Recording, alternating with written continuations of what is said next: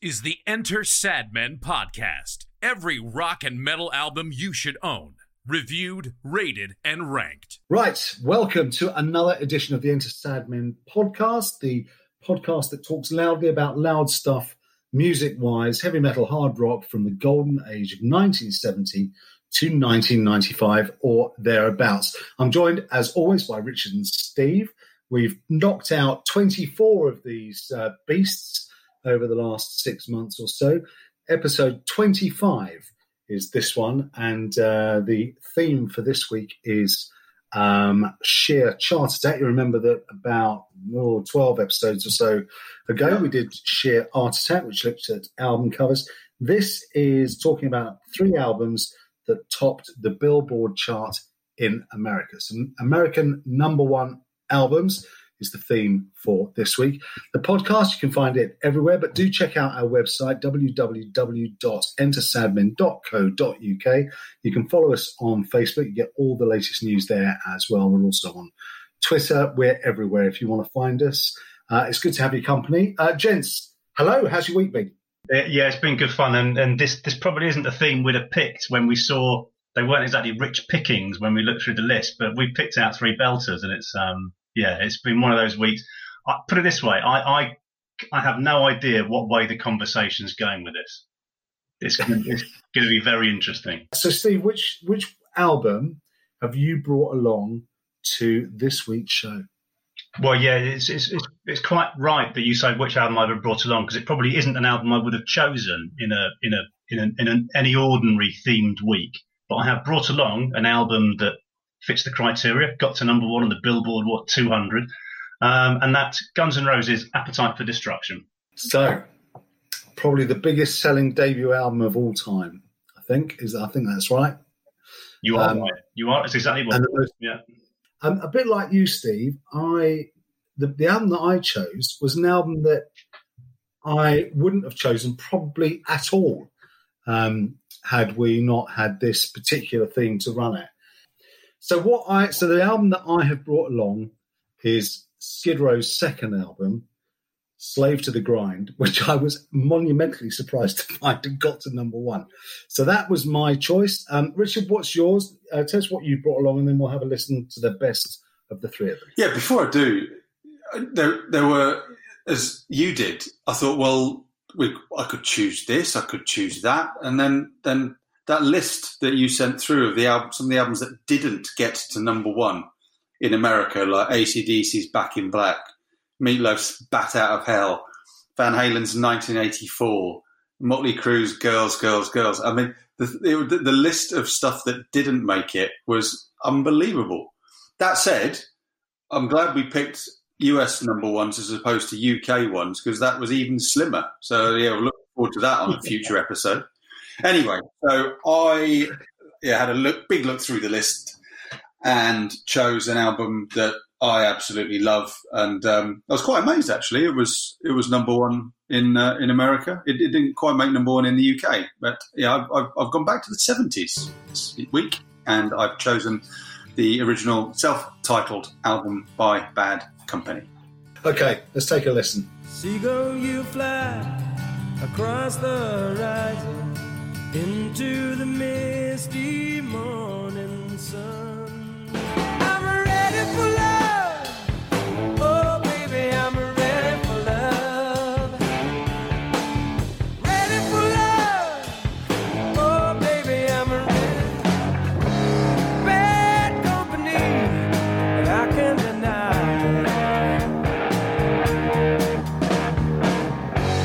Bad company. Your sister in a Sunday dress. She's out to please, she pounds her best. She's out to take, no need to try. She's ready to make.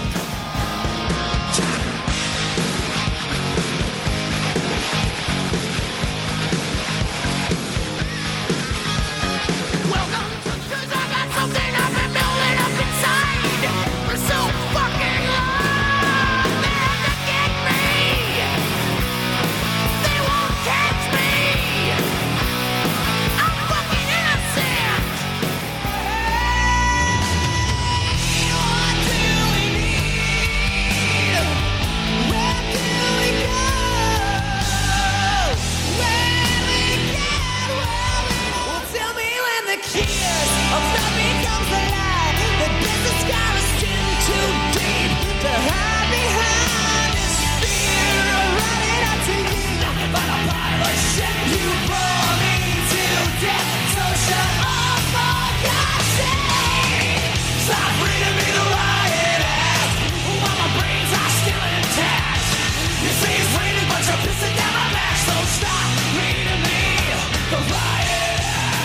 So there you go.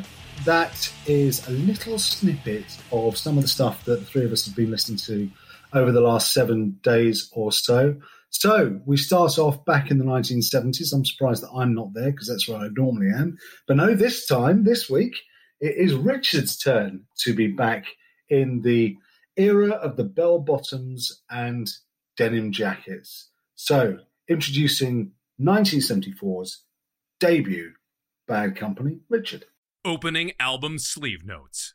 Right, yes, let's talk a little bit about the background here. So Bad Company were formed after the demise of Free in 1973. Simon Kirke, who was the drummer of Free, went to Brazil with his girlfriend to get away from it all.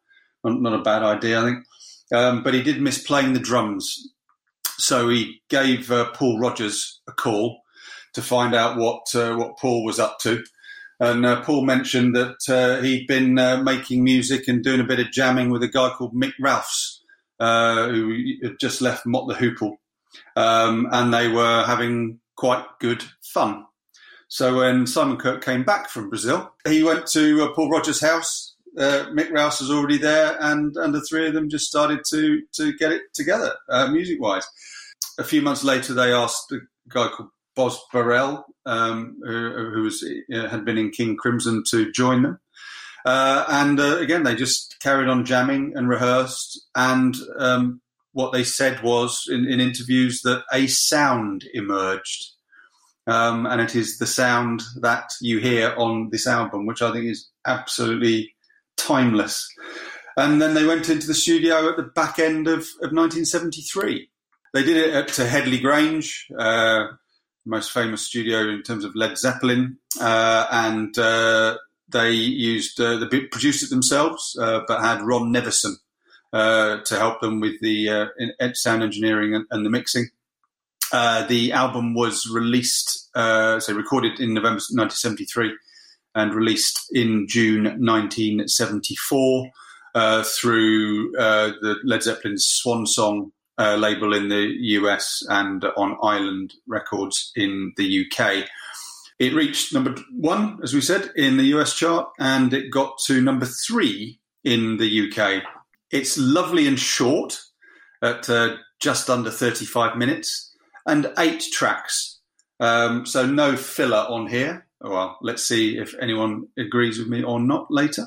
And the track listing is as follows. So side 1, Can't Get Enough, Rock Steady, Ready for Love, and Don't Let Me Down. And on side 2, Bad Company, The Way I Choose, Moving On, and Seagull. I just think it's a masterpiece and I love it to death. How about you guys? So my first encounter with Bad Company, I think the same was true for you, Richard, was an album called 10 from 6, which was kind of one of these record label best of things, which I suppose inevitably had the best of the band on it. And I absolutely loved it. I think I've heard this album once because I didn't need to listen to it anymore, did I, when I was 22, because I had the best of them on a different CD. I could listen to Paul Rodgers all day, every day, for the rest of my life. I think he's just got an amazing voice. I think Mick Ralphs is a tremendous guitarist. I think the whole band just gels. I think it'd be interesting to see whether we agree or not whether there's any filler on the album. I think there is a range of stuff on here. Some of it's very, very good. I don't think there's anything bad on here, but I think there is a gap between the very best of it and the other end of the album. I'm not going to say worst or bad because there isn't any bad song on it. But there's some that you would listen to above others, I think. Steve? Yeah, I think that's a fair comment. There isn't a bad track on Bad Company. I do like an album with 8 tracks. We've got a couple of 12s to come, and 12's too long. There's very few bands can pull off 12 without throwing in some shit. 8's a good number. 8's a good. That's what an album should be. I'll give them 10. 8's good. I knew nothing about it. I knew nothing about that. I know Bad Company. I know the name. Never really gave them much of a listen because they were just not on my radar. They're called a hard rock supergroup, according to Wikipedia. but they're not a hard rock band in the sense of what I know hard rock to be. They're a rock band and a very accessible rock band. Put that to one side because that's neither here nor there. I just think this is a really well crafted, written album by some talented musicians, nicely arranged, nice songs, good tunes, all sing along, easy to fall in love with. And I would say that every single one of these tracks, and I presume you can say that about every single Bad Company track, is improved by the singing of Paul Rodgers. And I can think of 30, 40 rock bands that would be improved by the voice of Paul Rodgers. Like Mark, and I'm sure you, Rich, I could listen to it all day. It's just, you curl up in bed with that. It's just fantastic. And it's, it's a really, really good album. Please listen to it. And, enjoyable, very enjoyable. And so Bad Company starts with Can't Get Enough, a track that is recognisable from the drum counting. I don't know many other tracks that as soon as you hear someone go 1, 2, 1, 2, 3, you know what it is. A great start to the album. So do you know why the No, I don't. Okay, so I do. So they were recording at Headley Grange, as you said, Richard. But in order to get the right sound, they were all in different rooms. So Simon Kirke was down in the basement with the drums. Bos Burrell was in the boiler room, and Paul Rodgers and Mick Ralphs were up in the living room with the guitar amps. And the only way the four of them knew exactly when to start was if Kirke counted them in, and that dum drum beat at the start was their cue. There you go. Bit of trivia. Yeah, I didn't know that they recorded it in different rooms. Certainly the demos I'd heard suggested they were, I guess the demos, they were perhaps together. I know there's a real cohesion to it. I guess, could they hear each other? I don't know. Anyway, the song, it's such a well-known song. Everybody knows it. So for me, it's just like a big warm jumper. Superb double guitar solo, dual guitar solo. And, I don't know what else to say about it. I'm guessing it was their biggest selling single. Am I right? It was the highest charting single ever released by the band, yeah. And written by Mick Ralphs. He brought it with him from Mott the Hoople. Mott the Hoople rejected it. It's not the only track on the album, obviously, that was from Mott the Hoople either. Ready for Love was the other one, but so it was. Yeah, this is. It's interesting, isn't it? It's a great album. It's a great debut album. It starts with their highest charting single. The only way from there, presumably, is down, not up. That's the problem. We're back into Boston territory, aren't we? Yeah, I see what you mean now about the recording in different rooms. So something that always interested me about this song makes sense because there's a little bit of improvisation going on in the middle, sort of 2/3 the way through, where Paul Rodgers is saying, "I can't get enough of your love," and then at one point he goes, "This one," and I always thought, well, hang on a minute, surely they can see when he wants them to come back in. Obviously not. That's why he goes, this one, because he wants to. That's when it all comes back in together. But this is also why Simon Kirke drives this song, because they are all working off what they can hear coming from the basement. It's brilliant. It's absolutely brilliant. Okay, so Can't Get Enough finishes again with Kirke going round the kit. I suppose that was the only way they could finish it. They couldn't actually all go dang together, so they allowed him to go round. And that gives way to track 2, side 1, which is Rock Steady, written by Paul Rodgers. And again, I think as a track 2, just settles this album into a lovely mood and a lovely groove. It's really bluesy. But my note on this is very of its time, isn't it? It's very much in the 1970s, that kind of shuffle beat that was associated with a lot of these kinds of bands at the time.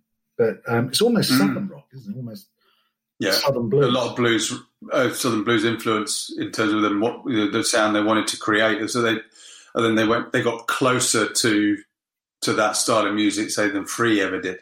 the guitar is actually pretty dirty, pretty distorted, but it's low down in the mix, so it doesn't dominate. Loads of percussion, bit of cowbell. I mean, we all like a bit of cowbell. And what I particularly like about this song is, again, with Paul Rodgers singing, at times with the notes he's pulling out, his voice cracks. It's just so natural, and that they leave it in. That's fine. Steve, you a fan of this track? No, I'm just looking forward to more cowbell as the evening goes on, because Robert Fuso can't leave it alone, can he? On Slave to the Grind.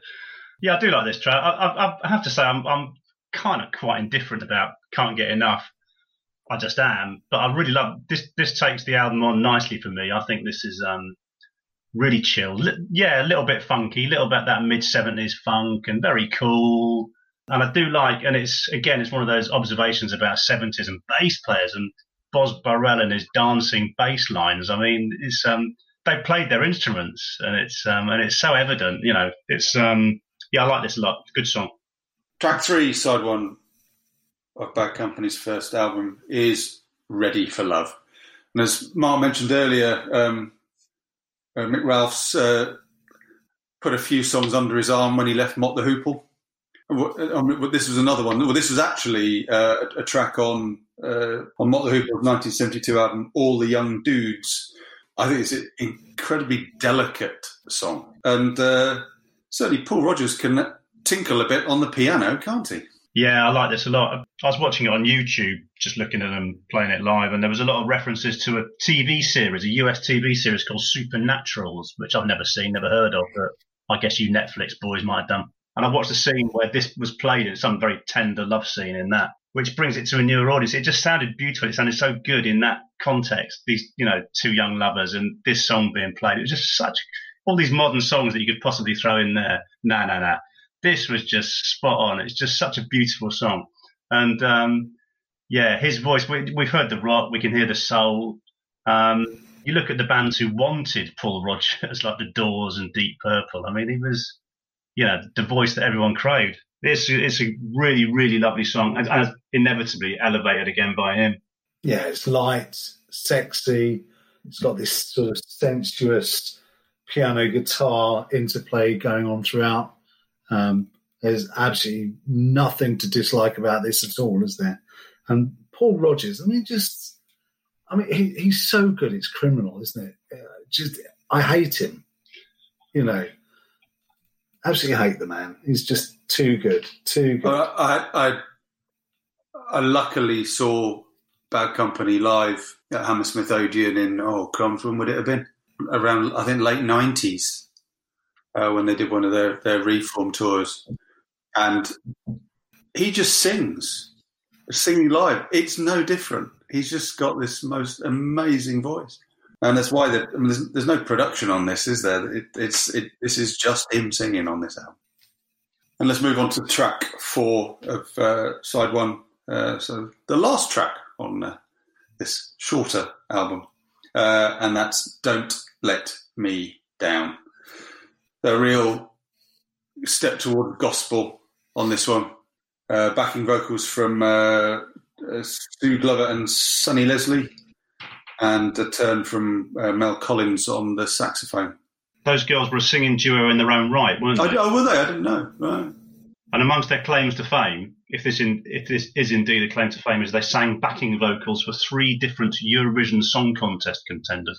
But that paints a rather bleak picture of them. They were much better than that. They weren't just voices for hire. I think they did their own shows as well, cabaret scene and stuff. This is all a bit too Cat Stevens for me, I have to say. It's a bit whiny and a bit laboured, and I don't like the female gospel, faux gospel stuff going on in the background. Yeah.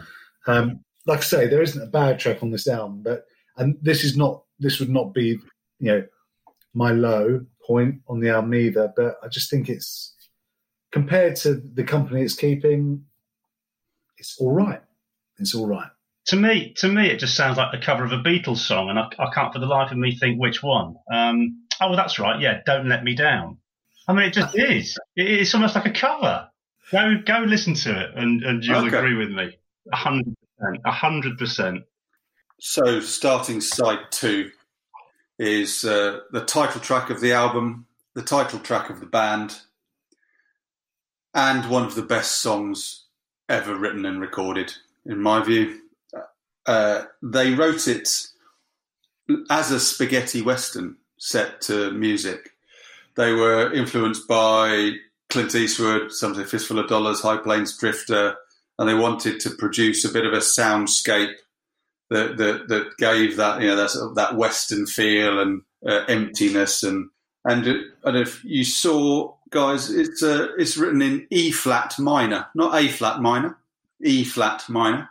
Mick Ralphs came into Paul Rodgers' house, saw him mucking around on the piano, playing something in this key, and then singing on it, and he said it's actually a very hard key to play on the guitar. They changed it and it didn't work. So it's always been in this key, and they loved playing it, and it became their theme tune, obviously, not just in title, but just because it was sum them up, and they absolutely loved it.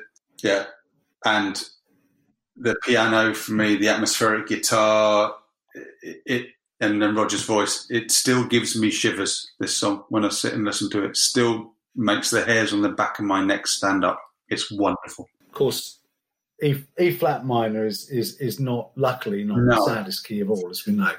Yeah. But I've got a couple of things to say about it. But apparently, this was recorded outdoors. This was recorded in a field in autumn at night. Make of that what you will. I think this really shows the genius of Mick Ralphs, because it is so stripped back. There's no waste here with the guitar. He's not dominating it. He is doing just what the song needs. In the hands of another guitarist, he could be noodling and twiddling all over the top of it, couldn't he? But actually, he follows Rodgers rather than the other way, and I just think that's brilliant. I think I love Paul Rodgers' vocal on this. I mean, I love his vocal on all of this album, but particularly on this, it's haunting, it's lonely, it's expansive, and it's got a rare Simon Kirke writing credit. And he always said that the songs he wrote were pop songs, and Rodgers wasn't really he wasn't that kind of singer, so they never really wrote effectively together. But they managed to on this. Just think it's a wonderful, wonderful song. You can almost see the Long Riders, in the dust, can't you? Mm. Yeah, no, it is beautiful. There's almost I was going to say an understatement about all four musicians. Almost a laziness or an effortlessness. It just all flows so beautifully that it's almost like they're not trying, and that makes it even worse. I hate them even more now for being that good with such little effort. I love this track from the start when you got that kind of that fighting man keyboard bit from Gillan. I love that at the start, and then it just bangs off. Because Simon Kirke said, didn't he? Said that the reason he thought that this song connected so well with everyone was that the girls don't like abusive guys, but they like guys who are a bit rough around the edges, which this was the image that the song portrayed. And of course that plays into the guys who a lot of guys have a fancy about being sort of slightly outlawish, non-conformist. So he said, it kind of played to both audiences. Yeah, and they quite like the idea of being a bit bad. Yeah. Okay, and Back Up and E is followed on side 2 by The Way I Choose. Again, a very gentle song. Starting off as just guitar harmonics and cymbals, and then into another Rodgers lilt. It's a very pleasant song. Be interesting if you two agree. This is, to Mark's point, for me the furthest down on this album in song terms. Yeah. I mean, we're agreed on that. This one just washes over me a little bit. It's a little bit lift music. So some might say gentle, others might say vanilla.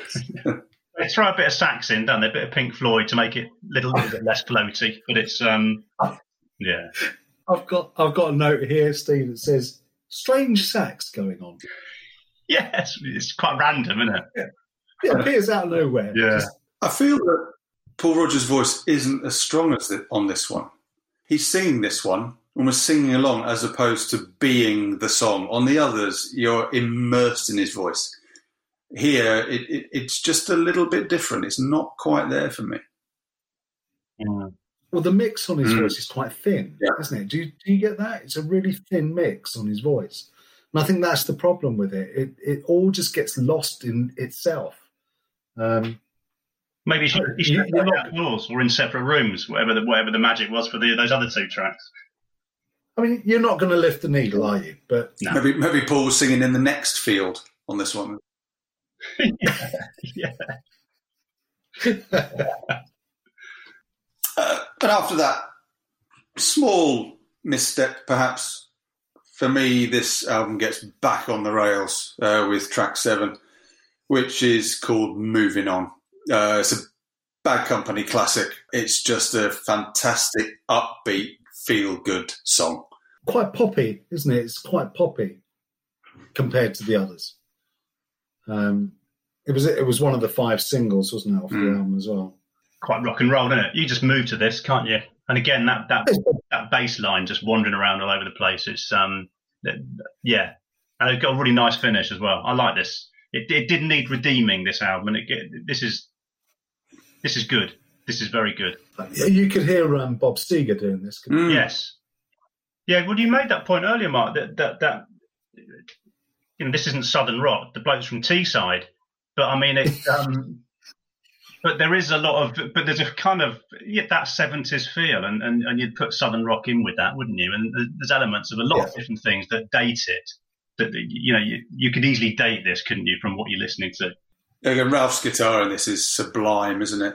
Just both his timing on the rhythm, and it's a superb solo. I never tire of listening to this solo.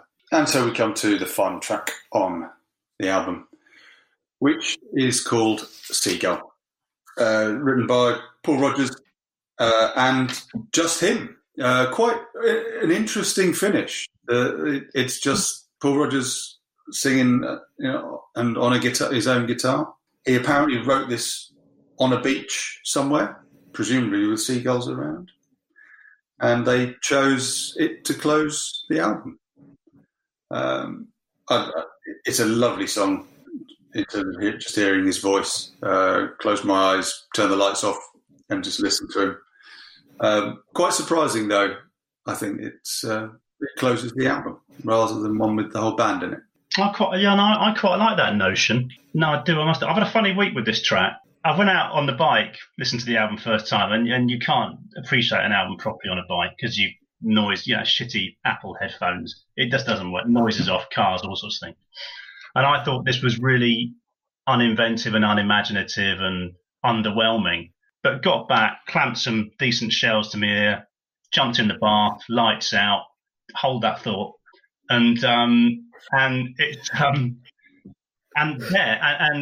in peace and quiet, you appreciate the addition of the layers. It's really nuanced and subtle. It's very, very clever. There's little things going on all the time that you didn't appreciate. You have to listen to it. If I have one criticism of this, I love the way it drifts. If I've got one criticism of it, I find it really entrancing. But if I've got one criticism of this, I think it's too short. I think you give the first 6 bars to Jimmy Page, he turns this into a 10-minute epic. Because it's beautiful. I think it's beautiful. And it's funny you mentioned Jimmy Page, because this has got Zeppelin all over it. Oh, yeah. I don't know whether it's the Headley Grange kind of factor going on, but yeah, this is Heart. It's Led Zeppelin. It's an amalgam of all sorts of different influences and styles. There's a bit of Romany in there. There's some folk in there. This is my highlight off the album. I get that. I absolutely get that. I think it's a really good ending to the album. Leaves me feeling uplifted and hopeful. Yeah, that's very true. So we'd better talk about highs and lows for Bad Company. Well, until I got there, Can't Get Enough was going to be my low, but then we got to The Way I Choose, which is Yeah, not great. And I do love Bad Company, but for me, yeah, Seagull. I think you query its position on the album. It could be anywhere. Well, apart from track 1, obviously, but it's a great track. Yeah, I'm with Steve on the low point. In truth, I would find it difficult to get a piece of paper between Seagull and Bad Company, but if I absolutely had to choose it, if I had to listen to it for the rest of my life, I'd go for Seagull. We're all three agreed on the way I choose as the bottom of this list. And for me, Bad Company just shaves Seagull for the best track on the album. It's perfection. Right, so there we go. That's the first of our Billboard #1 albums we're reviewing on this episode, our quarter-century episode of Sadman. And we now move into the 80s, the mid-late 80s. And Steve's choice, which is the debut album, another debut album, but this time from Guns N' Roses. Steve. Opening album sleeve notes. Yeah, Appetite for Destruction, which I bought pretty much on the day of release back in 1987 because I'd read all the hype. I'd read all the hype in Kerrang, and the British music press were wetting themselves over this band, unlike the American press, who were very ambivalent towards Appetite for Destruction. But as the unthinking 22-year-old didn't want to be seen to missing out, I bought it. It's pretty much a spec buy. And at the time, I thought it was brilliant. At the time, I thought I had become a hedonist and debauched simply by buying it, and that made me badass, and therefore it's brilliant. But as time has gone by and you appreciate it for what it is, you realise it's a very interesting story, this album, and it's a very interesting band, and it's easy to have very mixed opinions on this album, unless apparently you're a revisionist critic, because they've hailed it as the greatest album that's pretty much ever been born. And they weren't saying that for the first year that it was out, because it got to #1 in the US Billboard a year after it was released. So let's not kid ourselves. No one was tripping over this band in 1987. So all these critics who say now, it's the greatest piece of music was ever written. Well, they weren't saying that at the time, and they're terrified of not being seen to be part of the club. And that's what's so awful. So we will put the record straight about this album, which, as I say, is good. In a lot of places, very good. But there's also an awful lot of poor stuff going on there. July 21, 1987, it was released, recorded in 6 months before that on the Geffen label, 53 minutes long, 12 tracks, produced by Mike Clink. And the story of how they got to Mike Clink was interesting in itself, because he certainly wasn't the first choice. I don't think Mike Clink was a household name in his own household. Never mind in the production world. So, and he wasn't what anybody wanted, but they got him, and the album came out thus. And I'm sure I'll defer to Rich as ever with talk about production. I don't know, all seems fine to me. Anyway, it charted it got to #1, as I say, 13 months after it was released in 1988. Had 2 stints at #1 in the US charts, although it did stay there for 147 weeks. But this is all on the back of the third single, which is Sweet Child of Mine. Forget the first 2 singles and all the early stuff. It just did not make a big deal. They had to come to Britain to tour and be well marketed and well promoted for them to really get going. And that's the bottom line. This was not a big band when they started. And as their manager, Alan Niven, said, read anything from Alan Niven. He's a fascinating guy. I take it as read what he says. He's really engaging. He's got no love. He's got no axes to grind apart from with Axl, but then everyone's got an axe to grind with Axl, and that's fine. But he said, if anyone says they knew then that this band were going to be as huge as they became, they are either certifiable or a liar. And that's absolutely proven, because the album did not sell well at the start. And why did it go on to sell well? Well, the third single, Sweet Child of Mine, simple as that. And it was marketed properly, it was promoted properly, and everyone was kind of drawn towards a band that was seen as dangerous. You have the New Zeppelin, but with swearing, so therefore the New Pistols. And they were seen as different and on the edge and risque. And you think about when you were buying the album. When I first bought the album in '87, think of the first single that you could have had off this album. Sweet Child of Mine, Paradise City, something nice and innocuous. No, they went for It's So Easy, which contains the line, you get nothing for nothing if that's what you do. Turn around, bitch, I've got a use for you. Besides, you ain't got nothing better to do, and I'm bored. And alongside that was Mr. Brownstone. It wasn't even a B-side. So they were glorifying heroin as a double A-side. And this was a month before the album came out. So for Alan Niven to say, no one quite saw it coming, Geffen knew what they were doing. Geffen knew exactly which single to put out a month before the album. And then, of course, there's the album cover. You're drawn towards the artwork. Apparently, so the story goes, is to demonstrate, symbolise people being damaged by society. Well, I can think of many, many ways of pictorialising people being damaged by society. And it's not a woman being raped by a robot. So there's your artwork straight away. So they can do this kind of faux innocence about how we got this band going. But the cynic in me says it was very calculated, well promoted, well marketed, and eventually it all kicked off. And the upshot anyway was the highest selling debut album of all time in the United States, an album that we talk about with, the same amount of passion today as we did back in '88, not '87, as I say, when it was released. It's a big deal. They were a big band, but you can talk about Guns N' Roses through this one album because nothing else they've done since has been anywhere near as interesting or as enjoyable as this album. I mean, Use Your Illusion was the next album. Alan Niven made the point that somewhere in there was a good album, but that wasn't it. And since then, it's just been a story of, hedonism, drugs, sex, rock and roll, all the good things in life, and a band basically self-destructing.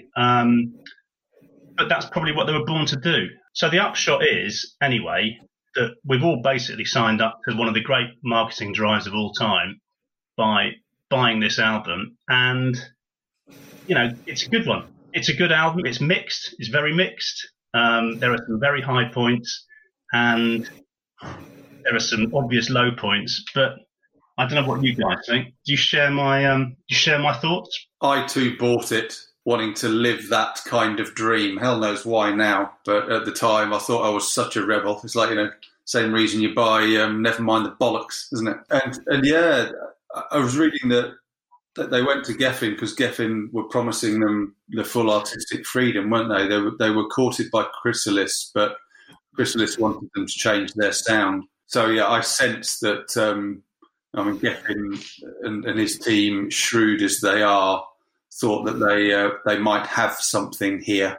So like you two, I got sucked in by the hype. I got sucked in by the hype actually in '86 because I remember being, as I often was, in Shades in Wardour Street in London, looking for the EP that came out in '86, and you couldn't get hold of it for love nor money. I've since discovered there are only about 10,000 pressings made of it, so even fewer than of Kill 'Em All when that first came out. So not exactly surprising that I couldn't get rid of it. But the fact you couldn't get hold of this simply ramped up the anticipation and the narcotic of need. So when the album came out, I was straight down to the record shop and I bought it. And I told everybody I loved it. But actually, I didn't really. There were some tracks on it that I really, really liked. There was an awful lot on it that I didn't. And if I'm being absolutely honest, I have not played this album in totality probably since 1989. And there was a reason for that. I enjoyed listening to it this week. I wasn't particularly looking forward to it, but I've enjoyed it. So 12 tracks, 6 per side, and Appetite for Destruction opens up with just about one of the most recognisable openings in rock. This is Welcome to the Jungle, of course. The guitars, the Axl Rose's Banshee howls, the drum beats into that famous riff. The whole thing written apparently in under 3 hours. That doesn't surprise me because I think they were a very talented bunch of guys who just got stuff down, got it played and got it recorded. VH1 called it the greatest hard rock song of all time. I don't even know why I said that because it isn't. but it just gives you an illustration of quite how bizarre some of these proclamations are, and the acclaim, this low acclaim for this album. It's a great track. It rocks and it rolls. Loads of dirt. Yeah, it's a fantastic introduction. Not quite the introduction, because of course, as Mark said, we had the EP. But in terms of the first album, this is a great kickoff. Apparently, this is based on the first words that a human being spoke to Axl Rose when he got off the bus from Indiana, and a homeless man. A homeless man said, "You know where you are? You're in the jungle, baby. You're gonna die." Slash always said that he knew that the one thing he always knew about Axl Rose was that Axl always wrote the truth. So it was all based on personal experience and things he'd seen. And Axl had lived these lyrics in the way that he was introduced and then found his feet in Hollywood. Yeah, it made him very articulate, didn't it? As a lyricist. I mean, not as a human being, but it absolutely did. Because he was able to narrate his way through an album, which is quite a tough thing to do. This was a game-changing song for me. The energy in this song, the groove, it typifies, again, this lovely balance between all of them. I mean, this is the whole is bigger than the sum of the parts, isn't it? You got the chugging guitar, Adler's groove, and McKagan, real thundering foundations, and then Axl Rose and Slash over the top of it all. And, of course, some good cowbell. Plenty of cowbell in this, which is very, very important. So, Welcome to the Jungle. They come out of the jungle, and then we're off into this, as I say, the first single that was released off the album, about a month before the album came out. It's So Easy, this is just a nasty joy. And it really is. I mean, according to Axl Rose, can we call him Axl? He said the original version of this song, which is written by Duff McKagan, sounded more like a country and western song. Well, it certainly doesn't. It certainly didn't sound like a country. I can't see Dolly singing this one somehow in this form. Anyway, short track, hammers along, couple of sensational breakdowns. That mean motherfucker of a riff just keeps on going. Yeah, just a fantastic song. And yet, some really uncomfortable lyrics in it. Oh God, yeah. Yeah, really. I mean, it's the ultimate perks of the job song, isn't it? It's the fact that. They never wanted for anything. They had people queuing up to satisfy them in all sorts of different ways. But what I love about this song, and it's dirty and it's mean and it's all of those things, and it's post-punk and all the rest of it. And I certainly prefer this track to Welcome to the Jungle. But I like the way it also kind of there's a slight twist, isn't there, in the bridge where he references the fact that the fact it's so easy means that nothing's particularly satisfying. And again, it's Axl kind of writing about what's happening to him on a day-to-day basis, isn't it? I agree with everything you've said. It is that it's a really guilty pleasure. I shouldn't like this song. I shouldn't sing along with it, particularly some of those lines. But you did. Yeah, absolutely. Absolutely. Yeah. This is certainly shock value, isn't it? Anyway, It's So Easy turns into Night Train, and now Axl's talking about a night on the piss, basically. That's where we're at. This is a tribute to a brand of Californian fortified wine. And apparently the simplicity of it, if you believe everything you read, and there's no reason to think otherwise, they were just out on the night drinking Night Train and started playing around with the song, and it became Night Train. And that's kind of it. It's as simple as that. It honestly is as simple as that. Slash and Izzy had the idea. Axl Rose busts some lines while they were knocking more of it back. And the next thing you know, you've got track 3 on their debut album. All about the rhythm. All about the rhythm, this song. All about that McKagan bass line as well, which is always a good thing. And apparently it's Stradlin who plays the first half of the guitar solo before Slash weighs in with the rest of it. But that is the teamwork, again. Not just those two, the teamwork with all 4 of the musicians. 17.5% alcohol by volume, Night Train Express, apparently, if you're interested. And an entire bottle of it was necked by Joliet Jake in the Blues Brothers. And after which he puts his head in his hands and he says, "That's one mean drink." Brilliant. This when the album came out, this was my favourite track on it. Yeah, because there were thoughts that it was about yet another song about drugs, but it really was just about a night on the booze, wasn't it? It's possibly the most innocent song on the album. Yes. It's as catchy a number as you'll get on this, and the way it steams off at the back end as well. It's just the right side of Carnage. And track 4 is Out to Get Me, which I argue, or I could argue, if I could be asked, but I could argue that this is the quintessential Guns N' Roses song because it references everything about what they felt they were up against at that time in their life and career. It references persecution, chips on shoulders, the fact that the world's against them and they don't give a fuck. And on top of that, it's a great track. Really great track.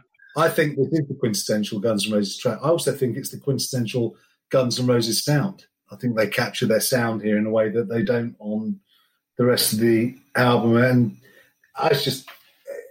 it's a great song. Yeah. And again, Slash says it came from a riff that Stradlin came up with. I mean, the first 30 seconds of this track is absolutely amazing. Yeah. Absolutely amazing. There's a real balance. No one's trying to dominate here, are they? No. And yeah, for me, it really keeps the energy up, this track. I mean, it's sandwiched between Night Train and then Mr. Brownstone. I would say not, in my view, not quite as strong on the tracks at either side of it, but it keeps the energy up on this first side.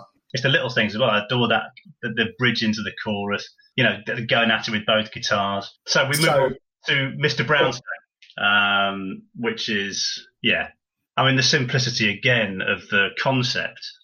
Slash and Izzy Stradlin wrote this while they were just sat around in a flat discussing their addiction to heroin.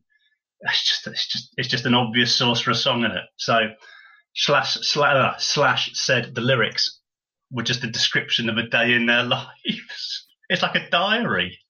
But the whole album is a diary. That's what I really like about it. And that's why I've enjoyed it so much this week in a way that I didn't when it came out, because I didn't, you didn't have the internet for a start, so you didn't know half the shit that was going on in the lyrics. But yeah, I love the fact that this is just a journal. It's the journal of Axl Rose, aged 26 and a half. I love it. This is my track of the album. It's got such a unique start. And let's talk about Izzy Stradlin. What you must do, and anyone listening to this must do, is listen to this song, but only listen to the right channel. Take the left channel off, put the bouncer goes, whatever. Just put one earphone in, and listen to the right channel, and hear Izzy Stradlin's guitar on this. It's absolutely phenomenal. Oh, if only I had Richard's audio knowledge. Just make sure it's your right headphone, Steve, and plug your right headphone in your right ear. That's all you need to do. Okay. I can work with that. The groove on it is unbelievable. Nice bit of cowbell as well, which is, as we said, is very, very important. And that's why it's a song on the album for me. One of the reasons why Paul Stanley didn't produce this album was because Steven Adler refused to let Stanley fuck about with his drum setup, which is really interesting, isn't it? Stanley was second on the list of 4 contenders, I think, for production, and the one was too expensive, Mutt Lange, obviously, and Paul Stanley was one of them, and they wound up with Mike Clink. But yeah, they did because of Adler, and again they all stuck together. Adler said, "No, you're not doing that," and so Stanley, see you later on your bike. Who knows whether they'd got anyone else in, what this would have ended up sounding like, but I think, again, whole greater than some of the parts, fortuitous. I think he captured that energy and the balance between the instruments throughout. And it's not overproduced. It's a very live-sounding album. And I think the production, it's great. Okay, yeah. 5-1 closes out with Paradise City. And we got plenty of time to talk about this because it's way, way, way too long. Way too long. And is that a synth I hear? Yeah. Played by Axl, isn't it? Yeah. I thought it was a whistle. It's a whistle. I think. That's a whistle, but there's a synth right at the beginning of it. There is a synth. He does play. It's the only track on the album. with a synth on it. Yeah. Ah. Apparently, did you read this? Slash wanted the line in the chorus where the girls are fat and they have big titties. That's right. And the band talked him out of it on the basis they wouldn't get any radio play. Yeah. So instead, they concentrated on things like heroin and night train and around, bitch, I've got a use for you. Yeah, exactly. Yeah. Well, I was going to say, believe that as you will. You know. Exactly. They knew how to work the system. I really like this song. Yeah, it's too long, but I really like it. I think we'll come on and talk about Sweet Child of Mine and that, all of the songs that we've talked about that are overplayed and overhyped and what have you. This is a song that gets played a lot, but I never tire of it. Mm-hmm. It's a fantastic close to a very, very good side of an album. Yeah. Should it have closed the album? No, because the best song on the album closes the album. Richard. Yeah, I like the closer. I do like the closer. Yeah. Yeah, I'll my judgment on the closer. Right, come on then, let's flip this disc. And so into side 2, and you think it's an odd start. This is My Michelle, which got this beautiful, dreamy intro, which you didn't see coming, into a nice riff. I just love this. I just loved everything about this song. Not so much the song, but behind it. It's a song written about Axl's friend, Michelle Young, My Michelle, who had always wanted a song written about her, apparently. So you think she might have regretted asking Axl when he came up with the opening lyrics, "Your daddy works in porno now that mummy's not around. She used to love her heroin, but now she's underground." And anyway, apparently she thought it was fantastic. She absolutely adored everything that Axl wrote. Naturally, she was a smackhead as well. So it's there's a theme. There's a theme. It's very messy, very nasty. So I did a bit of digging into Michelle Young. Well, that sounds wrong, doesn't it?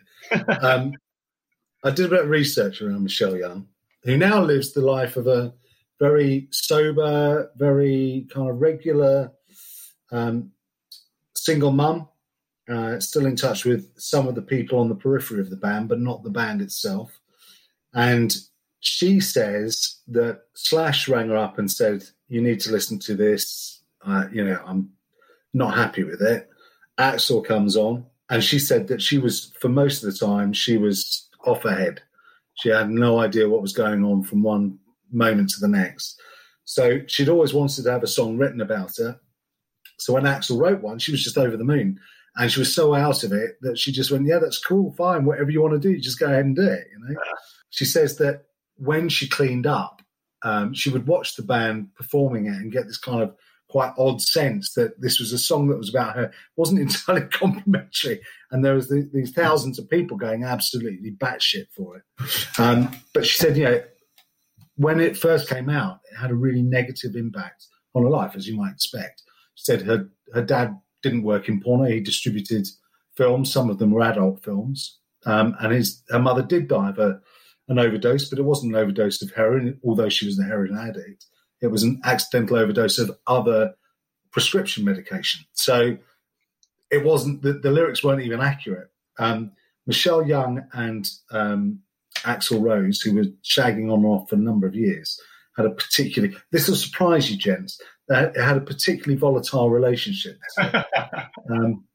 And they don't talk to each other anymore. But she said it took her a long time to find it in herself to turn the song into an inspiration to get clean rather than a negative influence on her life. So there you go. That's the Michelle Young story. Very interesting. Very interesting. Yeah.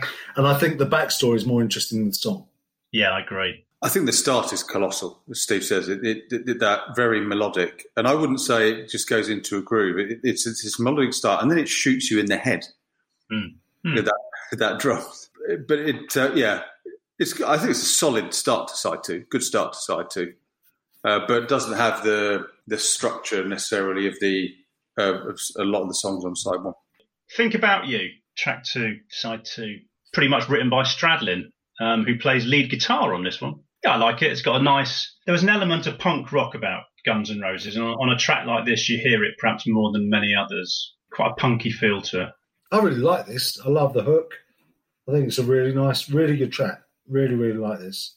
Like it more than My Michelle. Goes into a freight train riff. It's nice, upbeat. You talk about those upbeats, Richard. They're all over this. Yeah. Yeah, really like it. And so, to Sweet Child of Mine, released as a single, let's say a year after the album came out, crucified by Sheryl Crow, amongst others. That telltale guitar intro, which Slash said started out as nothing more than a string-skipping exercise on his brand new Les Paul. Strandon apparently said, keep it going, added some chords, the rest chipped in, and from a typically unlikely source, you have hard rock, gold, platinum, call it what you will. Because it's what it is, whether we like it or not. And do we like it? I deliberately made a conscious effort to come at this as if it were 1987 or 1988, before the single came out. Because this is, you want to talk about overplayed and overhyped songs, this pretty much ticks all the boxes. It's on every compilation album you would ever care to think about. And over the years, I have become monumentally bored of hearing it. So I had to kind of distance myself from it. And when you think about what it was coming to it fresh in 1987, it's an absolutely astonishing song. It really is. And voted the 37th greatest heavy metal track of all time by Guitar World, and recorded in one take. The solo, recorded in one take. It's an homage to a former girlfriend, Erin Everly, his first wife and the daughter of Don Everly, an Everly brother, and a woman who Axl loved so much he wanted an annulment of the wedding 48 hours after they got married in the extraordinarily romantic Cupid Chapel in Las Vegas. It's not just your average love song, is it? But however much I don't ever want to hear it again, and I don't, it is a really, really good song. I think Slash feels the same way, doesn't he? He's been quoted as saying he hates it, not for what it was, just for what it's become. But I think our job is to review it for what it is, rather than what it's become. Yeah. And it's a good song. It is unique. I don't think there is another song like this. Along with Jungle, I think they're the these are the two defining tracks. This and Welcome to the Jungle, two defining tracks of this album that no one had done anything like that before. So yeah, I agree with both of you. We've heard this so many times. We know this song so well, but when you start to break it down, again, the guitar work in it, Axl Rose's voice is quite restrained and delicate in the voices, so he really knows how to wind it back as well. And it's not surprising with these songs being autobiographical. He's really singing these with his heart. So anyway, there you go, Sweet Child of Mine. Yeah, a track that is part of the hard rock tapestry. There's no two ways about it. And it makes way for You're Crazy, which is just a nice burgeoning dose of up-tempo rock and roll. Shortest track on the album. I just think this is great fun. Some great dueling guitars going on again. Another blindingly good solo. But yeah, good fun. Good fun track. And written as an acoustic, which actually appears on GNR Lies, was a lot slower, and Slash just upped it by about 20 beats per minute and electrified it. Completely different song on GNR Lies. Yeah, this works far better in my eye. For me, it's the weakest point of the album, but... Oh, okay. Well, you're wrong, but that's fine. Yeah, well, I often am, so that's fine. This part of the album, these last three tracks, have been my challenge. Because it's interesting, Mark, when you said earlier that you hadn't listened to this album end to end since the late 1980s. Neither have I, but I have listened to this album a lot, well into the 90s. And generally that was because I would put on side 2, I would listen to the first 3 tracks, listen to Sweet Child of Mine, and as soon as the opening bars of You're Crazy came in, I generally lifted the needle. Because I didn't have any time. I just couldn't get into these last 3 tracks on the album. I played all of side 1. I couldn't be bothered just to seek out Sweet Child of Mine, so I was stuck on side 2. But then generally, when the opening bars of this track came on, I lifted it. And I've tried really hard with these last 3 tracks, all 3 of them this last week, and I've still come up short. Well, that's interesting, Rich. So what's your view on Anything Goes then? I like the start. It feels a bit brownstony. at the beginning, but I just don't. It still feels more formulaic to me, and doesn't really go anywhere. Well, I'm with you on that, because I said that the last track, You're Crazy, was my low point. It was pushed hard by this one. What about you, Steve? What's your views on anything? I do like it. This had been planned for an EP when the original band was formed with Tracy Guns. Obviously, parts of that idea, fine-tuned it for Appetite. And I mean, I do like it. I do like it a lot. I think, again, I keep referencing McKagan all over his bass frets. He's playing a great bass line. I like the guitar hook. It gets very boppy. And the way out of the track, which I really didn't see coming, is very clever stuff as well. Yeah, no, it's a good. I think it's a good track. I do, and the back end of this album doesn't offend me in the same way it does either of you guys, certainly. And so we sign off with the song that triggered the famous Riverport riot of 1991, Rocket Queen, when someone had the temerity to try and take a picture of Axl Rose on stage. He could have let it lie, but no, he launched himself into the crowd to assail the cameraman. Security didn't get involved. He went back on stage, said, "Fuck that," and just walked off. And that was that show, done and dusted. Cue riot, and then, it's added to the Guns N' Roses mystique, isn't it? A riot can never be a bad thing when you're as dangerous as they are. So, but anyway, there you go. So this is Rocket Queen. It's a two-parter, and I get a fair chunk of "Don't You Ever Leave Me" by Hanoi Rocks in the second bit. But yeah, nice song. It's a good finish. So before Mark gives us his view, I'll give mine. Yeah, I've got Poor Man's Hanoi Rocks. It's my few words on this. I like the start, but then it's just still I failed. I just still couldn't get into this track at all, and looks like it might be at the opposite end of the list to Mark's. Well, almost certainly. I think this is a mini epic. I think it's a song written about a girl called Barbie von Grief, who was the self-appointed head of the heavy metal underground in LA, a girl with whom Axl Rose became completely infatuated. And I just think it's got fabulous groove. I think it's really cleverly structured. It even overlays an apparently real female orgasm recorded in the studio. And who can ask for more than that, I think, in any song? Yeah, I love the way the guitar punctuates the song. I think, you move to it. I hear it and I just move to it. And I know exactly what you mean, Richard, because if you'd asked me a week ago what I thought of the back end of this album, I'd have said it was all poor. But like I say, I think the benefit of 30 years has given me a bit of fresh insight into it. But clearly, all I can say is you two are wrong about this track. As I'm sure we've been before. I think credit Axl Rose's professionalism in this, by the way. You're talking about the orgasm sounds. He was responsible for part of them with shagging some girl who he brought in specifically for the purpose, but he was unhappy with the performance she gave. So he decided to bring in two others just to make sure. What a trooper. What a trooper. The things you do for your art. I think that's brilliant. Highs and lows? Yeah, I think I've mentioned them as we've gone through. My low is Rocket Queen.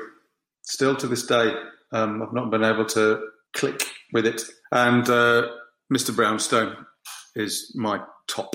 Well, you're wrong. Rocket Queen is actually the best song on the album. And the worst, or the low, is You're Crazy. And now I'm wrong. Yeah, indeed, you're both wrong. The worst song on the album is My Michelle, and the best song, by some distance, is It's So Easy. And there, my friends, is the beauty of a rock debate. That's Appetite for Destruction. And I'll tell you what, it's I've not played it in full for donkey's years either, and I've thoroughly enjoyed revisiting it, definitely. So the final act of episode 25, going back to now 1991, Mark, was it that we saw Guns N' Roses at Wembley Stadium? And the support act that afternoon was... Skid Row. Opening album sleeve notes. Skid Row. who were told by Brent Council that they were not allowed to swear. Yes. And Sebastian Bach, or Bax as he's affectionately known, is not and never has been the sharpest knife in the box and couldn't help himself. And apparently Brent Council's enforcement team were constantly backstage going, if he does it one more time, they're coming off. And eventually stopped swearing. Anyway, yes, this is Skid Row's second album, Slave to the Grind. Now, a bit of context for me was that, so at the top of the show, I wouldn't probably have chosen this album, given a free choice with any for any episode, because my abiding memory of it, because this is another album I haven't played in a long time, was that it was a bit meh. I really, really liked their debut album. I thought it had some cracking tunes on that, and this album wasn't the same as that one. And being narrow-minded and 26, I wasn't really in the mood to give them much of a second chance. There were a couple of standout tracks on it, as far as I was concerned, but the rest of it was all pretty forgettable. But boys, I know that you're going to be very happy that I've rescued this this episode of the pod by actually bringing this along. So this was released in June 1991, June the 11th, 1991, recorded in a period of months from 1990 leading up to that date, released on the Atlantic label. It's quite a long album, 12 tracks, 48 minutes and 41 seconds, produced by Michael Wagner and recorded on both sides of the United States of America at New River Studios in Florida and also Scream Studios in Studio City, California. Just do the lineup. Sebastian Bach on lead and backing vocals, Scotty Hill on lead guitar, probably the finest guitarist not to be a celebrity, not probably to be known by anybody other than Skid Row fans. Rachel Bolan, who is a man, not a girl, on bass, Dave the Snake Sabot on rhythm guitar, and Rob Fusto, the cowbell-loving drummer of Skid Row. It charted obviously at number 1 in the United States, otherwise we wouldn't be talking about it, but it also reached number 5 in the UK charts, spending 9 weeks there. Sold a total of 2.1 million albums and something like 138,000 in its first week. The only album to have debuted at number 1 on a Billboard chart prior to this, and this was the first, the week that this charted at number 1 was the first week of a new measuring system that Billboard had introduced. But prior to that, the only other artist who had a debut album debut at number 1 in the Billboard chart was Elton John back in something like 1972 or 1973. So a reasonable milestone achieved by Skid Row, a bit like Guns N' Roses that we just talked about. It's 12 tracks, 6 and 6. Track listing starts with Monkey Business, Slave to the Grind, The Threat, Quicksand Jesus, Psycho Love, and, well, depending on which version you listen to, it's either Beggar's Day on the clean version or Get the Fuck Out on the original version. We're talking about the original version for this show, not the clean version. And then you flip the record over and you get Living on a Chain Gang, Creep Show, In a Darkened Room, Riot Act, Mud Kicker, and Wasted Time. The album cover art was designed by Sebastian Bach's father, an artist, David Birk, based on Caravaggio's 17th century painting of the burial of St. Lucy.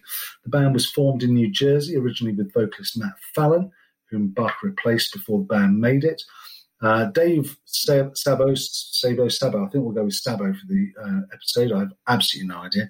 But Dave Sabo and John Bon Jovi were childhood friends and apparently had a childhood schoolboy pact that when one of them made it, they would help the other one. And true to his word, John Bon Jovi was instrumental in getting the band their first record deal and even took them out on Bon Jovi's support on the New Jersey tour. But it all turned sour. This is Sebastian Bach all over. It all turned sour when Sebastian Bach got up on stage, I think at the Moscow Peace Festival, and referred to John Bon Jovi as Bon Blow Me, which apparently upset John and his entourage, and lawsuit upon lawsuit followed. But what we have here, I think, are 12 absolutely cracking songs. You're going to hate me because I have absolutely loved this album. For me, the best album of the night. I think it is absolutely brilliant. It's got a couple of iffy tracks on it, but largely I think this absolutely rocks. You two are bound to disagree with me because you've both bought albums you love. So, and that's the way it works on this show, and that's absolutely fine. So how did you get on with it? Well, I liked it a lot. So I'm sorry about that. Damn, with faint praise. Yeah, quite. Yeah, no, it'll get better. The enthusiasm will grow on you. I love Skid Row as well. I love their debut album, Skid Row. That's going to get confusing.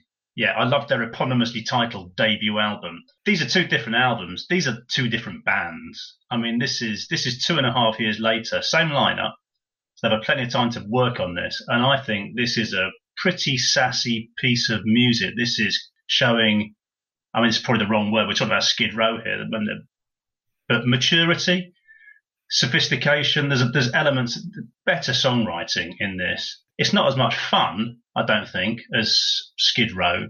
I think Skid Row is a lot more fun than this. And I've also been comparing track by track, and that's dangerous because I shouldn't be. Because I loved Skid Row, I loved the first album. There's so many great highlights on it, and I'm comparing Monkey Business with Big Guns and saying Big Guns all night long, things like that. And I shouldn't be, because as a standalone product, I think this is a really smart, very accessible, still heavier and musically very capable piece of decent hard rock. There are some bits on there I could happily never listen to again, but generally, it's I think there's a lot of good stuff on there, and some really good musicianship. Unfortunately, Steve, they are just a bunch of Guns N' Roses wannabes, aren't they, Richard? Right. Not a good start. Not a good start at all. I've always loved Monkey Business. It's up there for me with Welcome to the Jungle for just sheer energy and riffs, and so I was really interested in hearing what the whole of the rest of this album is like, and I've thoroughly enjoyed it. I don't think they wanted to be Guns N' Roses wannabes. I think certainly they realised what was happening at the time, with the Metallica and the thrash scene and stuff getting heavier again. And they obviously, with this album, made a call, and it was the right one. It's been thoroughly enjoyed, and I've listened to this album, way, way more than the other two this last week. Yeah, there's a few missteps, but it's very well balanced. I think that Seb Barfoot, whatever you want to say about him, my goodness, he gave this album his all. There was nothing left in the tank in terms of his vocal performance. For most of the album, he keeps it full throttle, but just the right side of going over the top. On one or two tracks, he goes a little bit too far, but my goodness, he gives it his all. And I think, again, parallels with these other two albums tonight. Here's an album made by a bunch of people who really, really wanted to work well together and produce something great. And, the third out of three albums tonight, they have. I mean, that's the common theme here. We've got three bunches of musicians really, really working together, writing together, playing together, and they produce some fantastic pieces of music. This week's been a joy. Okay, so Slave to the Grind kicks off with Monkey Business, which, and I apologise now because I've gone full fanboy for this album this week. This has got the riff from hell on it. It's absolutely brilliant. It could split atoms. That's how good this riff is. Great groove. Starts off with this kind of really quiet, almost spoken stuff, and then just cranks up. A bit more cowbell, and off we go. And it just doesn't let up. From that point onwards, for the next 4 minutes, it's just pedal to the metal. Yeah, so this is their... They are not Guns N' Roses wannabes, but this is their Welcome to the Jungle. This is the groove and power in this song is immense. Yeah, and it's just so much. That riff is just immense. Absolutely immense. Love this track. Absolutely love it. Steve? Still prefer Big Guns. I'm not getting quite the same kick out of this as you boys. Clearly, I'm just not. Take the earbud out of your ear. I like the cowbell. Don't get me wrong, but You really don't get the riff. I can hear the riff. Of course, I can hear the riff. Yeah, it's No, but I know that, you muppet. I mean, you don't get it. I think you need your ears syringed, Steve. You really do. This is one of the biggest rock riffs ever. I spent too long listening to Flotsam and Jetsam. And no, it's a good opener. Yeah. Okay, let's move it on and see if we can get some improvement on the next one. Now, this is a riff. I was going to say, so the second track on the album is the title track, Slave to the Grind. Talk about not letting up. Jesus Christ, this is a hell of a riff, isn't it? This is thrash metal done by a hair metal band. That's what we're talking here. Can something be too trashy for a band? I don't know. It's just not them. They do it brilliantly, absolutely brilliantly. What I find amazing about this is it was released as a single. I mean, there's plenty of options for single on this album. This didn't jump off the album sleeve as one of them. But anyway, I love it. I actually adore it. We're back to Monkey Business was a bit too slow for Steve. Yes. That was the problem with Monkey Business. Yeah. I read that Slave to the Grind, the track that you're hearing is the demo. Yes, it is. So it is, because they couldn't replicate the aggression on the version they recorded for the album. So this was actually recorded totally live as the demo. In the rehearsals. Yeah. Number 18 on VH1's greatest ever heavy metal songs. I mean, the guitar work on this is just outstanding. It really is. And Rachel Bolan is just, I think, a brilliant songwriter. Drums are fantastic on this as well. Absolutely drive it along. All right, so Slave to the Grind gives way to the third track on the album, which is The Threat, which started off as my favourite track on the album, but was usurped a little later on. What I like about this track is the fact that although it's not as relentless as the first two, it kind of it drops, so the guitars drop back at times and then come forward again. It's just, I think it's really well balanced track. Just can't stand the heartache, is it? That's all I'm going to say. But I'm going to end all that now. That's done and dusted. We'll just let it go, man.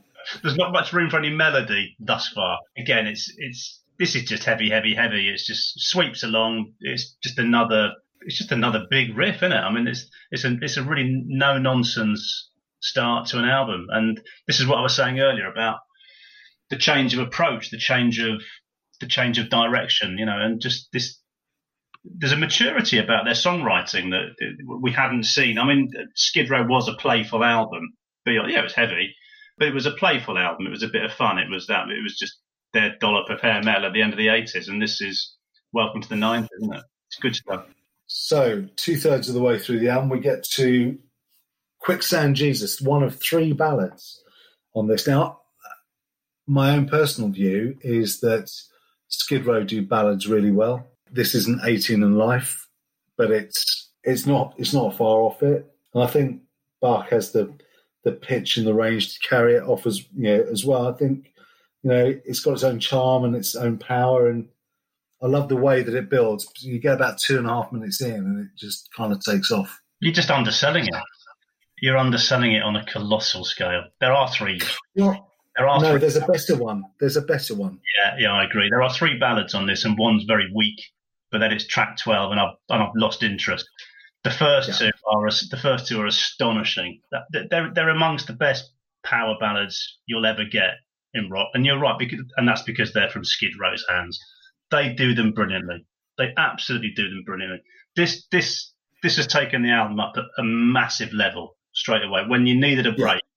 And do you need a break? Not always, but this is perfectly placed on the album.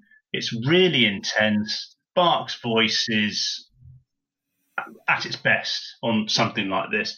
There's a real passion and a control to his singing. I just think this is a fantastic song. Of the 3 slower songs on this album, this is the best in my opinion. To call it a ballad, and people, the journalists referring to it as ballads. This is a ballad in the way that The Unforgiven by Metallica is a ballad. This, for me, is their Unforgiven. Penultimate track on side 1. Song about a prostitute who likes to kill her clients before she has to service them. Given what's gone before, this is quite derivative. It's all right. I quite like it, but I don't get really excited about it. A really unexpected middle section, and then it gathers pace a bit at the end. So there's a bit more interest. I think it's quite an interesting song. Yeah. That's probably not a great word, is it? So he can play that 4-string though, can't he? I love the bass line through it. I think it's nice and varied. I like the gaps in the verses, and this was one that wormed its way into my ears this week. So side 1 closes with, I'm going to describe it as a novelty song, really. It's a little thing called Get the Fuck Out. I don't know about you, but when I listen to Get the Fuck Out, Rich, I'm back at Haycroft Road with our party tape, which finished, our collection of party tapes finished with this one. It was a perfect way of telling everybody to fuck off because it was 4:00 in the morning and we didn't want them around anymore. It's a fun song. I mean, it's got a good bass riff. This one where Bach is going over the top deliberately. Bit of cowbell. Of the two, I prefer Beggar's Day. I think it's just the album flows better with Beggar's Day on it. It's hilarious that despite the fact that he's effing all over various other songs, they thought by taking this out, that's a clean version. Yeah. Amazing. Beggar's Day for me all day long. Yeah, no, it's Get the Fuck Out. If that's what we're marking, it'll suffer. Beggar's Day would have got a few more, but yeah, it's okay. And side 2 kicks off with Living on a Chain Gang, which actually, for me, is the weakest song on the album. It's just nothing. It's pedestrian by numbers, a bit chanty. It's kind of what I'd expect from a school band, really. It's predictable. That's what I'm trying to say. The problem with Skid Row, and this is a Sebastian Bach thing, when they become average with a song like this, his voice then starts to really jar. Yes, true. That's really true. It really shouldn't. I shouldn't be picking up on that, but I do. And now I'm waiting. I actually think this is okay. I think it's a good start to the second side. Completely agree that this is a song where he has gone over the top and a bit too hard on your ears. But the structure of the song, again, it's got a good, catchy chorus.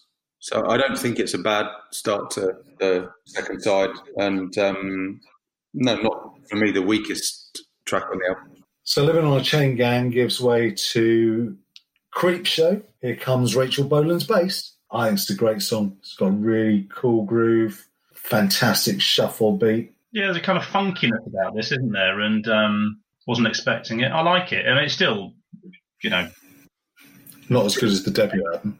But yeah. And we haven't talked about Scott Hill. There's a great Scott Hill solo in this as well. And what a guitarist, by the way. Yeah, you certainly hear him in this. So I don't like this as much as Living on Chain Gang. I think I really like the riff. I do think it is a little bit of a get the funk out, as in extreme copy. I don't know. Similarities are there for me. And again, Seb's trying a bit too hard on this one. So that for that reason, it's lost a few marks for me. So track 3 on side 2 is the second of the slower songs on the album, and personally my favourite track, joint favourite track on the album, In a Darkened Room. I just think this. Do you know what it reminds me of? It reminds me of Vane. I can hear Davy Vane singing this. I think it moves and sweeps and again, I mean, Scotty Hill's guitar. I mean, fucking hell, he can play, can't he? I absolutely adore this. I just think this is an astonishing piece. It's the best chorus on the album. And also, you read some of the lyrics, all the precious times being put to rest again, the smile of the dawn brings tainted lust singing my requiem. I just think it's a belter. Best pre-chorus, best chorus. It just flows and it ebbs and it's a thing of beauty. Yeah, nothing's really a ballad on here, as Rich said earlier, but this is as close as it gets. And towering. It's good for me. It doesn't grab me in the way that Quicksand Jesus did. It's a bit more, I guess, traditional. I think of the three slower songs, it's the middle one. Did track 4 on side 2 grab you? Because this is just the best fun. Yeah, really punky, this one, isn't it? Yeah. Skid Row do the UK subs. Yeah. Yes. You say it's raining, but you're pissing down my back. I laughed out loud when I heard that line. This has got some really, really good. This has got some really good lyrics in it. If you could bottle this track and sell it, you'd make so much money. I'd rather go nowhere than not know where it's at. Lovely. His vocal performance on this is really good, though. And the band are as tight as a drum, aren't they? Really good guitar solos in it. Again, there's even the guitar solos are the punky side of rock, aren't they? Very clever. And when the riff comes back in, Black Sabbath, anybody? Yeah, big time. Mud Kicker is the penultimate track on the album. Big Sabbathy riff, full of doom, full of threat. Fantastic. I mean, Bach spits his way through this. Were it not for track 12, we'd be finishing pretty much as we started, wouldn't we? Yeah, this is a killer riff. And again, real menace in this song. Slower tempo, thumping track. Unfortunately, Steve doesn't really get the riff because it's exactly the same as Monkey Business. It's very This is even more Sabbathy though. You're right. Yeah, no, I like this. Just when you think the album's running out of steam, this is fantastic. So at this point, the album should end. Yeah. Unfortunately, Skid Row see fit to put another slow song on. And unfortunately, they've blown their wad with slow songs earlier in the album, twice, which just proves you can't do it for a third time in quick succession. I've just written wasted time, a waste of time. You could see what they were trying to do. This, for me, is I know I'm going to make a comparison. This is a poor man's 18 in life. I found myself listening to this song and singing 18 in life along to it. And I'd love to know whether it was the last track to be recorded or they knew that this song was going to close the album. Because Seb Bart gives this everything to the point of really going over the top and ruining it a bit. I couldn't agree more. If this track's got one redeeming feature, it's Bark's vocal performance, which I think is colossal. I mean, I was going to say it's almost a sort of his farewell, but I know they went on and did Subhuman Race, which was his last album, wasn't it? But which was pretty crap. Well, not so good. Awful. Yeah. No, it was awful. It was awful. I don't know. This to me is Bark. Oh, Jesus, he changed his name. His farewell, really, because it's a really good vocal performance from him. But the song, unfortunately, is a bit shite. Let's do some highs and lows then. Despite its jollity and good fun at times, Get the Fuck Out for me is the low. The Beggar's Day version of this album is better. And for me, nothing beats the opening track still. Monkey Business is just colossal. Steve? Yeah, I'm with Rich on Get the Fuck Out, although it's a close call with Wasted Time, which is, as you pointed out, Mark, a complete waste of time. Yeah, no, I do love Riot Act, but to me it's the big ballads, and In a Darkened Room nicks it. Quicksand Jesus. Wasted Time is a waste of time. It's at the bottom of my list as well. I'm not going to try and put a piece of paper between In a Darkened Room and Riot Act. They share joint top billing for me. So there you go. That brings to an end the review section of this part of the show. 3 albums. We've done Bad Company from 74, Appetite for Destruction from 87, and Skid Row's Slave to the Grind. We just finished from 1991. So we reviewed them. Let's go and rank them. Reviews complete. Initializing rating process. So here we are then at the back end of our episode 25, Sheer Chart Attack, the number 1 Billboard albums Bad Company, Appetite for Destruction, and Slave to the Grind. And let's see then how we scored them. So for mine, Bad Company kicking it all off, Steve gave it a 7.19, Mark a 7.8, and I gave it an 8.12, and that gave an average score for Bad Company's first album of 7.70 and a bit. Steve, what about Guns N' Roses? Okay, yeah, so Appetite for Destruction was the second album we put under the microscope, and I scored it 7.33 in all the threes. You, Rich, gave it 7.66 in all the sixes. And Mark, you gave it 7.94 and small change for an overall score of 7.64722. And so to Skid Row, Mark. Yeah, so this was, I suppose, a bit of a wild card because I don't think when we looked at the list a week ago we would have expected to have found this album on it. But on it is. And Steve, you gave it 7.17. I gave it, perhaps not surprisingly, an 8.1. And Richard, you gave it a 7.29167 for an all-album average of 7.53056. So those are the scores for this week's three albums. Let's see where that's landed them in the fabled Hall of Fame, which is now getting to bursting point. We've got 75 in there now. So let's head over and see what's happening over there. It's time to put the rock in a hard place. Opening the Hall of Fame. Okay, so the doors are open. 3 more are in it. We now have 75 albums in our Hall of Fame. And Sheer Chart Attack gave us Bad Company, Appetite for Destruction, and Slave to the Grind. And indeed, they fall in that order. The order that we reviewed them. Bad Company is coming at 29th with 7.7. Appetite for Destruction at 7.6 is 32. And Slave to the Grind with a score of 7.53 is in at 37.